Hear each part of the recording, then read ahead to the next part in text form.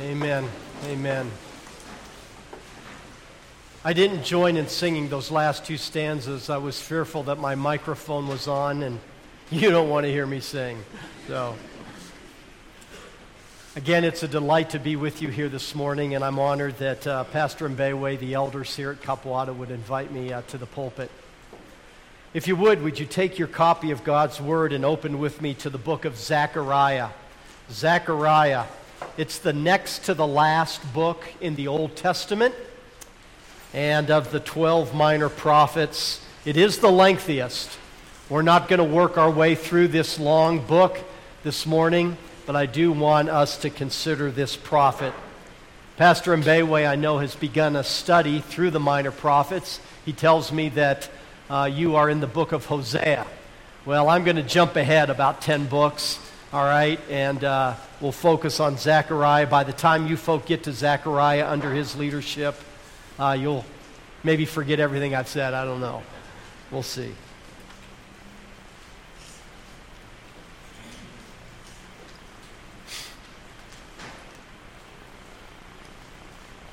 Zechariah chapter 1, verse 1.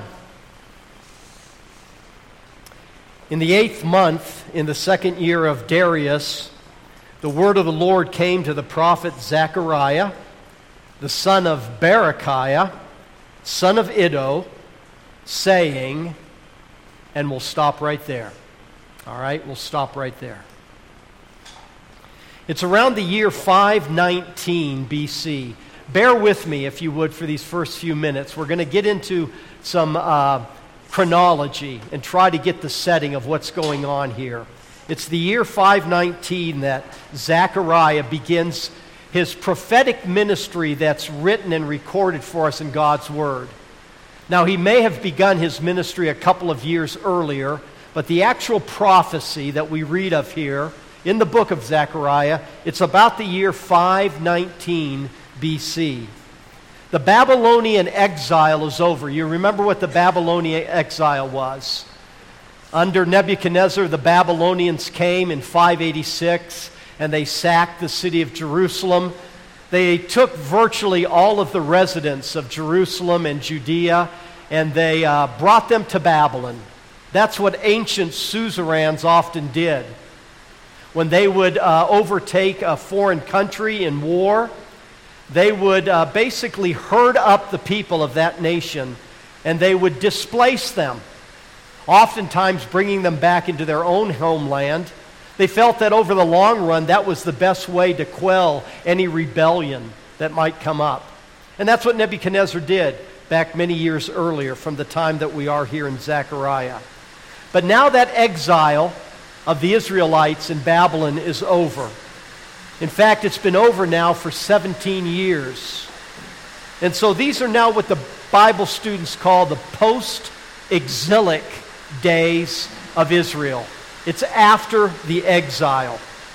And a good number of the Jews have returned back to their homeland in Judah. They now have the freedom to go back to establish their homes again. And they have done so. By this time, 17 years have passed. The walls of Jerusalem have been rebuilt. You remember the days of Nehemiah. Shops and businesses and homes, as I say, many of them are beginning to crop up and be restored. And life is beginning to kind of get back as usual to the days before the Babylonian exile. Through the prophetic word of Haggai, who is the prophet right before Zechariah in our Bibles, the temple in Jerusalem has been rebuilt. And he was a contemporary of Zechariah. Haggai and Zechariah ministered alongside one another. And just as Haggai called the people to repent and rather put so much money into their own homes, begin to put that money into the building of the temple, so Zechariah stood along Haggai, and he called the people to repent of themselves, to repent of their sins, and to give attention to rebuilding their own relationships with the Lord. And this book of Zechariah is a lot like the books of Ezekiel and Revelation. Those of you who are well-versed in Scripture kind of know that the books of Ezekiel and the last book of the Bible, Revelation, is full of figurative and symbolic language. Truth be told, they're kind of difficult books to read, aren't they? To fully comprehend Ezekiel and Revelation because of all of that apocalyptic, figurative type of language. And that really is kind of what Zechariah, the book of Zechariah, is like. It's full of that sort of prophetic language. But really what makes Zechariah something of a quintessential prophet is the fact that this book is chock full of prophecies regarding Jesus Christ, the Messiah. And I would encourage you, we're not going to do it this morning, but I would encourage you, and I'm sure Pastor Mbewe, sometime down the road here when you get to this book, he will be leading you through this. I'd encourage you to take a close look at the number of prophecies that Zechariah gives to us regarding the Messiah, Jesus Christ. It really is the heart and the essence of the book. I'm contemplating, let's do it. Let me just give you a quick rundown. It'll take 1 minute. I think it's worth our time. So, Zechariah gives us these visions of the Lord, just a flyover. He talks about the coming Messiah as the branch who springs up from the stump. He borrows that language from Isaiah and Jeremiah, who lived 100 or 200 years before him. Zechariah talks about the Messiah as a stone of beauty with 7 eyes. What's that mean? Well, it speaks of the beauty and the perfect wisdom that the Messiah, this coming Christ, will have. Zechariah speaks of a coming king who will come in lowliness. He'll come riding on a donkey. He's not going to come into town riding on a white stallion, but he's going to come humble, riding on a beast of burden, a donkey. And yet he's going to be a king who is endowed with salvation. He's going to be a king, rather than speaking war, he's going to be speaking peace to the nations. And he'll be one who will extend his kingdom universally. Zechariah speaks of a coming shepherd. This coming Messiah will be a shepherd who is treated by his people with great contempt, who will be sold for 30 pieces of silver, Zechariah tells us. And later on, toward the end of the book, this shepherd is identified as the son who is smitten by his father. And as a result of being smitten, the sheep are scattered. Can you hear Jesus revealed in these words? Zechariah in chapter 12 speaks of the Messiah as one who the penitent, remourning nation of Israel will turn to. And yet they will see him as one who is pierced and rejected by them on the whole. And then immediately on the heels of Israel's repentance, we have the Messiah likened to a fountain from which forgiveness and cleansing waters flow. And finally, Zechariah foresees this coming Messiah, this Christ, as one who will return to the Mount of Olives and who will rescue his beleaguered people in Jerusalem. That will then be followed by the consummation of the end times, in which the Lord will indeed consummate his kingdom over all the earth. Honestly, folks, I'm not sure that there's any place in the whole of Scripture, certainly not any place, I believe, in the Old Testament Scriptures, where we can find so much detail and so much truth about the Messiah, the Christ, Jesus, in such a relatively short, compacted space. So that's a brief overview of the book.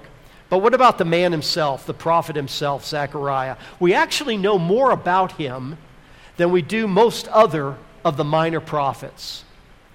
Not only are we given here in this first verse that we just read the calendar date of his prophetic work, but we're also given his lineage, going back a couple of generations to his grandfather.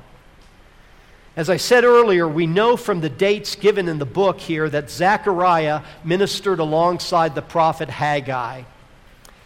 In the early years here of Darius is the king over the Medo-Persian Empire. He's the big boy on the block now. And Zechariah actually began his public ministry just a couple of months after Haggai's ministry. In chapter 2, you don't need to turn there, but in chapter 2 of Zechariah, we learn that he's a young man. That's the way the Bible describes him. He's a young man when he begins his work as a prophet. Now, how old is a young man? Well, comparing that word used in Zechariah 2:4 with other usages of it in the Old Testament, I think it's fair to guesstimate that as a young man, Zechariah began his ministry, and he was probably in his late 20s, maybe his early 30s. All right? So as you think of him, he's in his late 20s, maybe 30 years old, give or take. Zechariah is a pretty common name. In fact, there are at least 20 individuals in the Old Testament that we can identify who are named Zechariah. But this Zechariah is particularly identifiable because he's here in verse 1 of chapter 1 identified as Zechariah ben Berechiah. Zechariah, son of Berechiah, the grandson of Iddo. All right? Now this is helpful. It really is helpful. Because this identifies him for us as the Zechariah which Nehemiah speaks about in his book. And from Nehemiah, we learn that this Zechariah, this prophet, was definitely born in Babylon. He was born in Babylon. He was born during the Babylonian exile. And again, given what we have just discussed so far, if you've traced with me, that comes as no surprise. So, let's stop for a minute and summarize. Let's say Zechariah is 27, 28 years old. Okay, I think that that's a fair guesstimate. He's at the beginning of his ministry here. That means that at about age 10 years old, he left Babylon with his family to come to Jerusalem. And according to Nehemiah, he left with his grandfather Iddo. We know that because Nehemiah does not mention Zechariah's father, Berechiah. That suggests to us that Berechiah, after Zechariah, his son, was born, died while in Babylonian exile. So now at age 10, Zechariah, presumably with his mother and with his grandfather, Iddo, now leave Babylon and they migrate back home to their homeland, and specifically to Jerusalem. Now, with that in mind, for a few minutes, that was my introduction. Consider the significance of his name. That's what I just want you to do this morning. I just want you to consider with me the significance of the name Zechariah. First of all, let me just remind us that Jewish parents did not name their children, particularly their sons, based upon how cool the name sounded.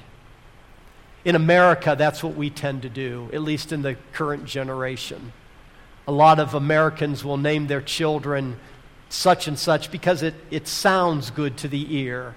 It sounds cool, all right? Ancient Jews did not do that. Nor did they name their children, particularly their sons, after their favorite uncle or after their favorite football player or sports hero. They named their children keenly aware of the meaning of the name. And I know many of you do the same. They named their children keenly aware of what that word, that name meant.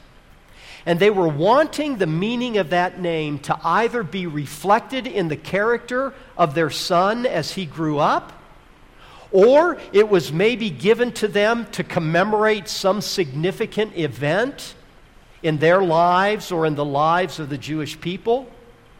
Or it was given to them, this name, to communicate an important truth that the parents particularly held dear to themselves. This future prophet's parents named their little son Zechariah. And think of this. They did this as they were living in exile in a foreign country under the domination of the Babylonians.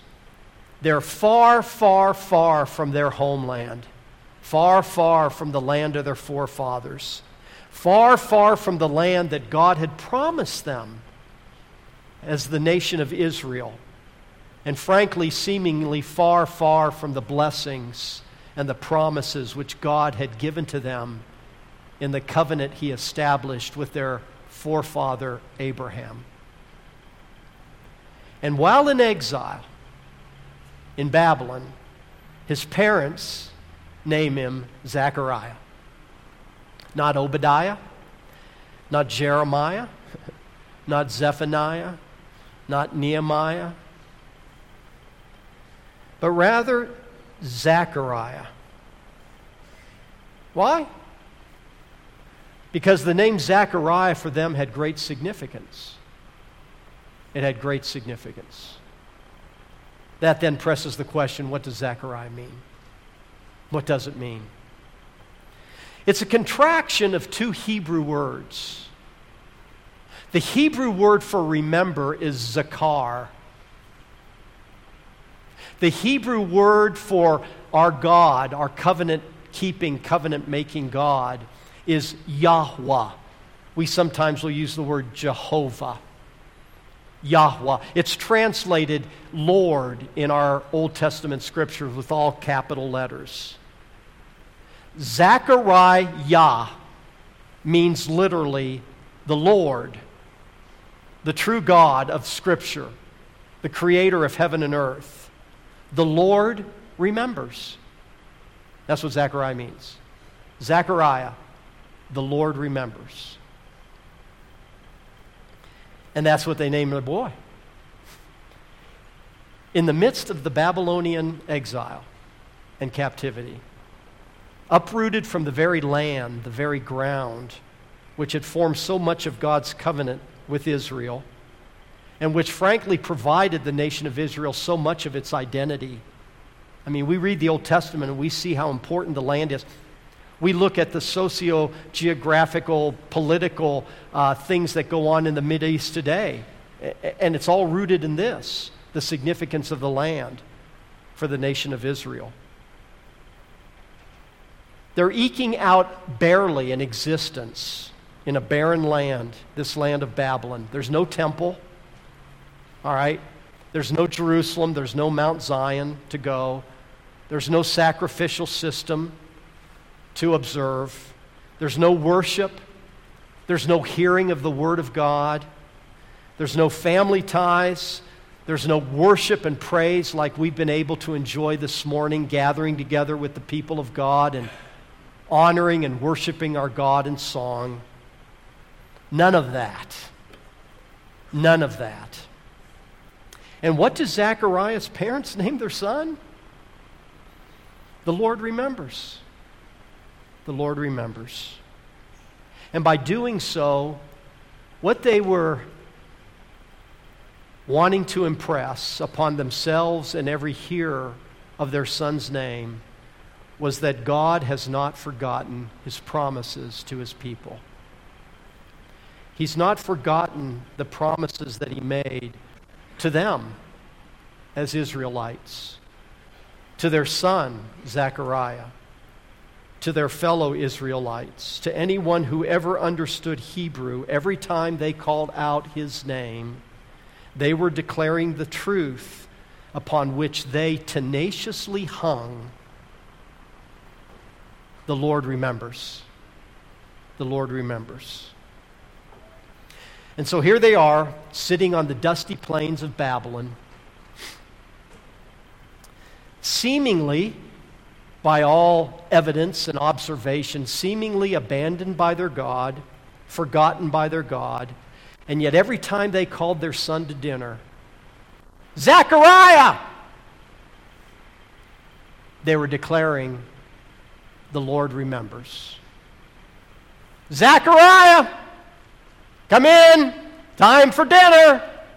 The Lord remembers, it's dinner time.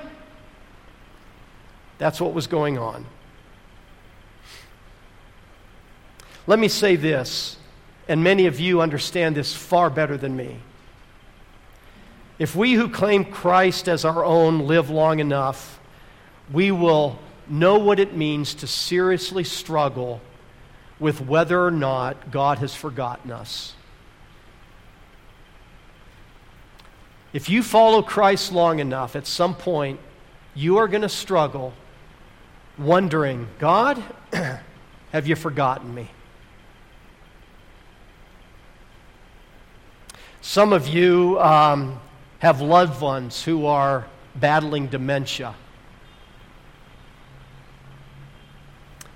And I have a 94-year-old mother who lives with us who is in that position.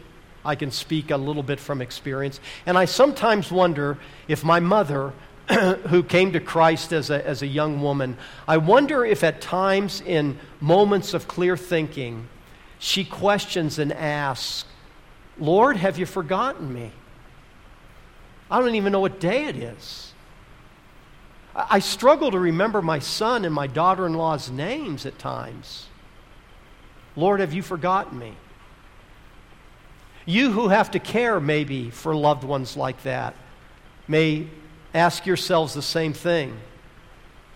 As you're cleaning them up because they can't even attend to their own toileting, as you're putting them to bed or bathing them, you may be asking yourself, Lord, have you forgotten me? Have you forgotten our family? Do you see what's going on?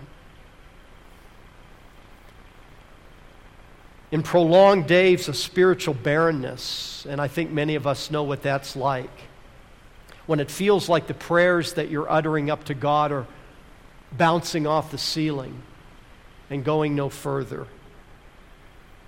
Have you ever questioned if God is still with you? When parents pray for and love and invest in their children for 18 or 19 or 20 or more years, only to see them leave the home and go out and live a profligate life, a path of foolishness and godlessness, with no interest in the things of our Lord. I wonder if mothers and fathers like that ever turn to each other and ask, Lord, have you forgotten us?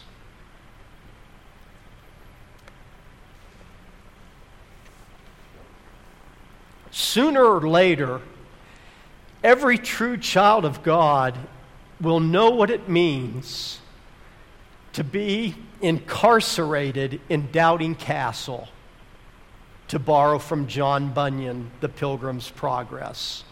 If you've ever read the book, you'll understand this illustration. If you've not, I encourage you to get a copy and read it. Sooner or later, we're all going to know what it will be like to face giant despair and to be on the receiving end of some of his bludgeonings. We will look around us, and it will appear as though God is nowhere, even close by. And we'll be asking ourselves, Lord, do you remember me? Have you forgotten me? Well, let me encourage us this morning with this one word. Zechariah. Zechariah.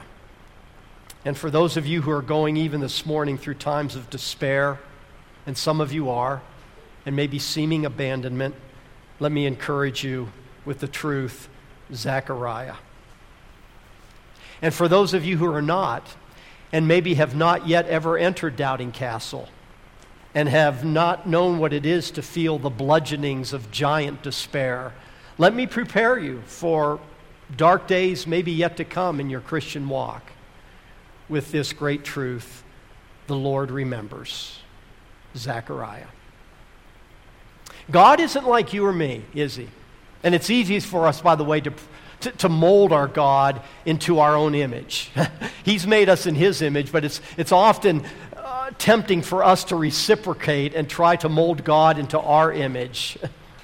And sometimes we put our weaknesses and shortcomings and limitations and we impose them upon God. But he's not like you or me. He never forgets. He doesn't forget his promises that he's made to his own. And that's what it means when the Bible says that the Lord remembers. It's remembering in the Bible, both Old and New Testament, is not simply a cognitive activity.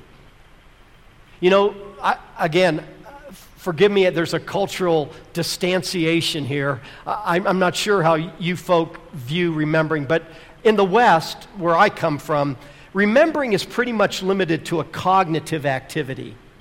I remember something. My brain recollects something that has happened in the past.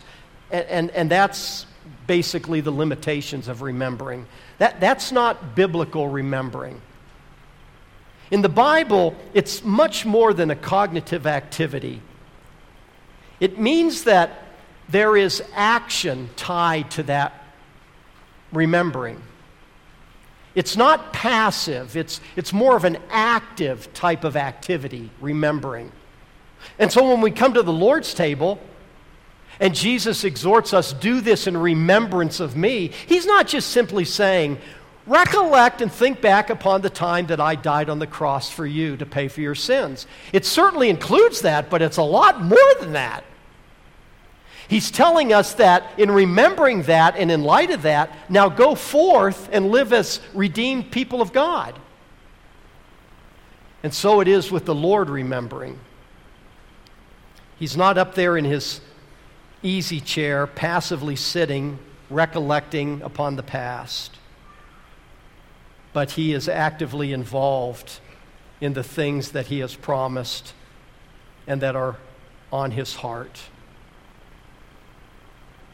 And when it comes to God's promises for his people, he remembers. And again, that's the wonderful message, I think, of Zechariah.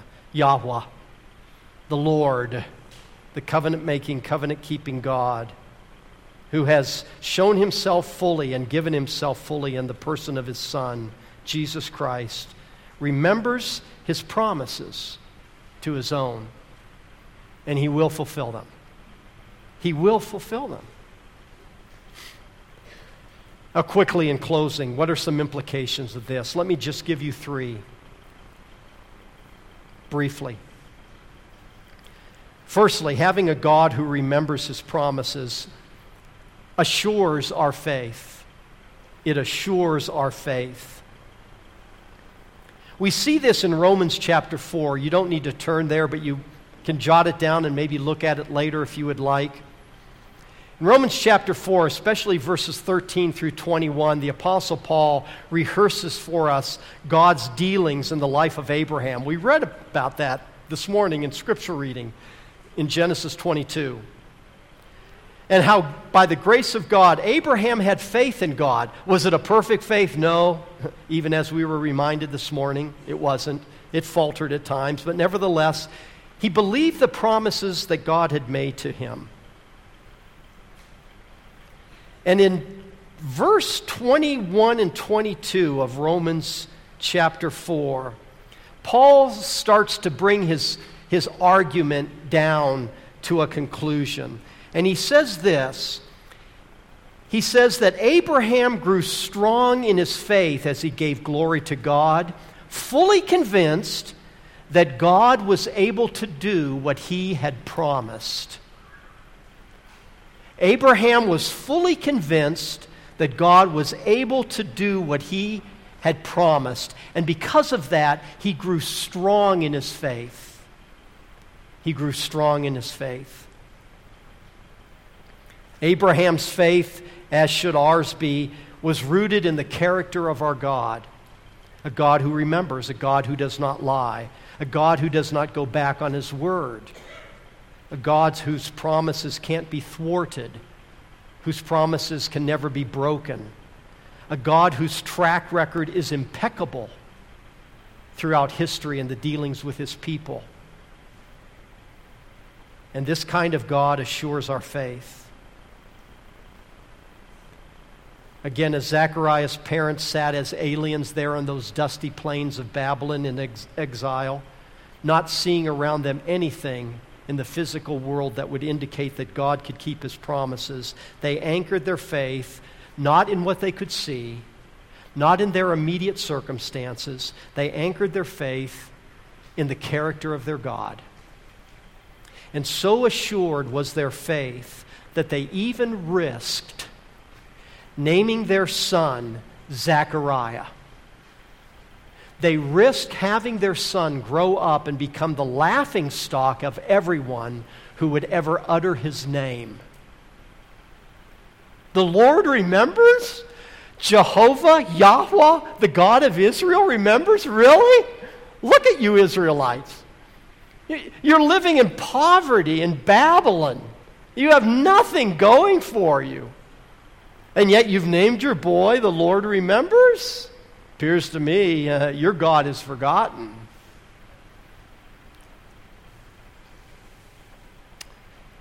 Number 2, implication.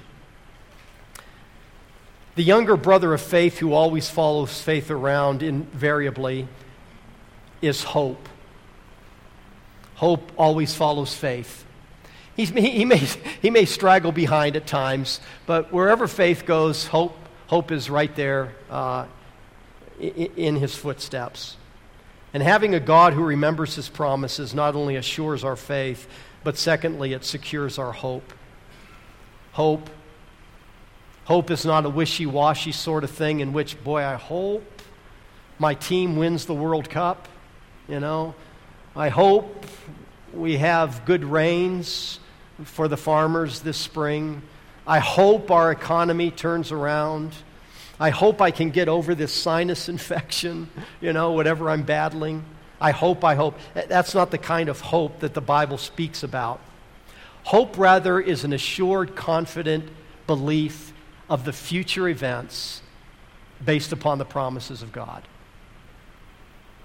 It's one thing to say, I hope such and such, and to use it as a verb. It's an entirely different thing to use it as a noun and say, I have hope. I have an assured, bright, sunny look into the future based upon what God has promised me.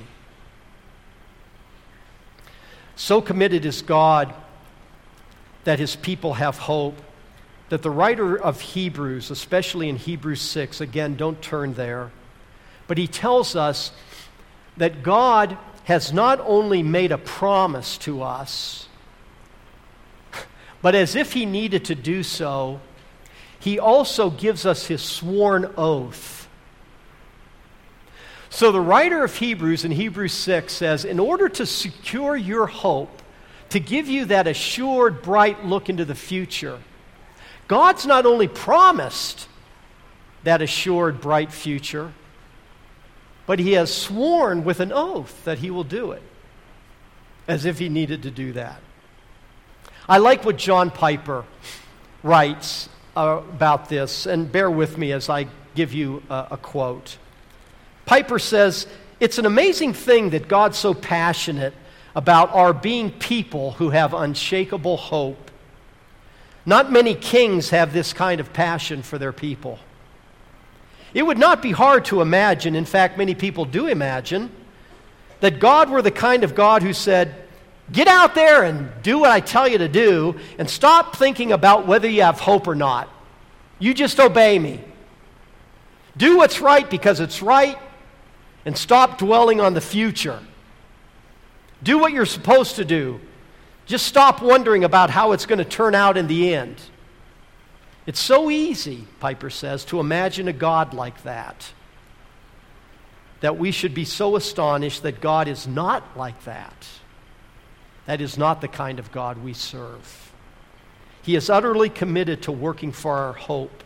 He insists that we be people of confident hope. And again, notice how hope is used continually as a noun. That we be people of confident hope, not of worry and uncertainty.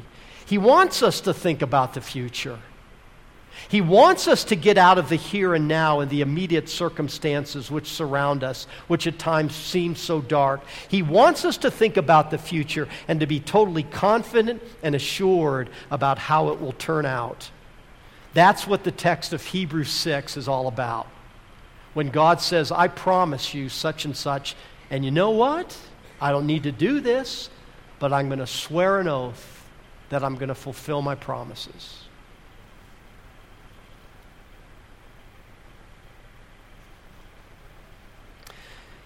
God remembers his promises. He remembers his people. That should assure our faith.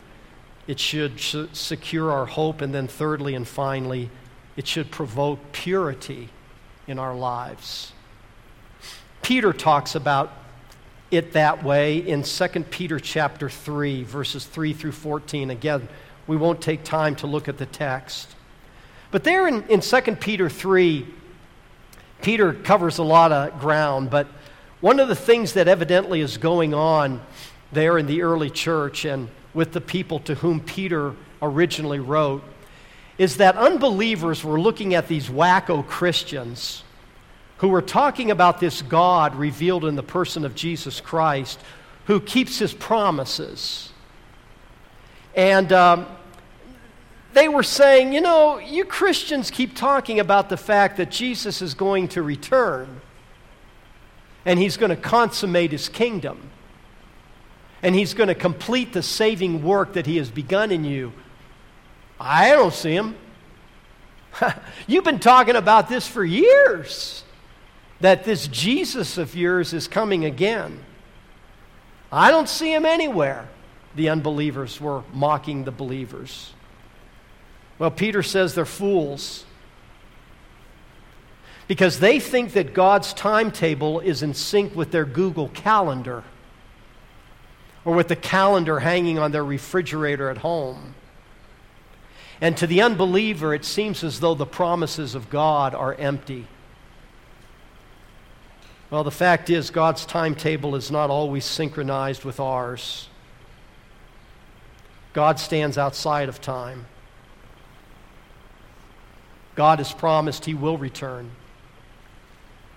He will keep his promise. God remembers. And in light of that, Peter there in that passage of 2 Peter says, therefore, live like believers. Live like sheep, not like goats. Live in light of the righteousness that is yours in Jesus Christ, the fact that he's coming again to judge the righteous and the unrighteous. Zechariah. That's the message this morning, the word I leave with you. Zechariah. The Lord remembers. May your faith be assured. May your hope be secured. And may your lives be pure because of that glorious truth. Will you bow with me in prayer?